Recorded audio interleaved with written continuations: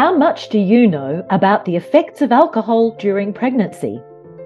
The reality may surprise you.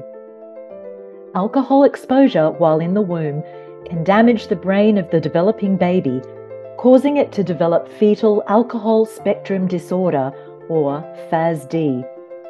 It may lead to lifelong physical and/or neurodevelopmental impairments, such as problems with memory, attention, cause and effect reasoning, and difficulties in adapting to situations. However, outcomes can be greatly improved with FASD-informed earlier intervention and supports and early access to diagnosis. For such an impactful disorder, it is rarely spoken about in the popular media.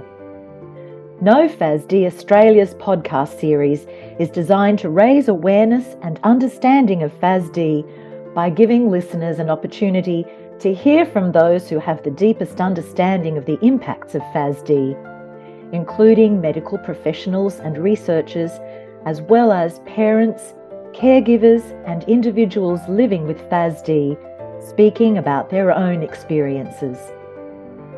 This is Pregnancy, Alcohol, and FASD, the surprising reality.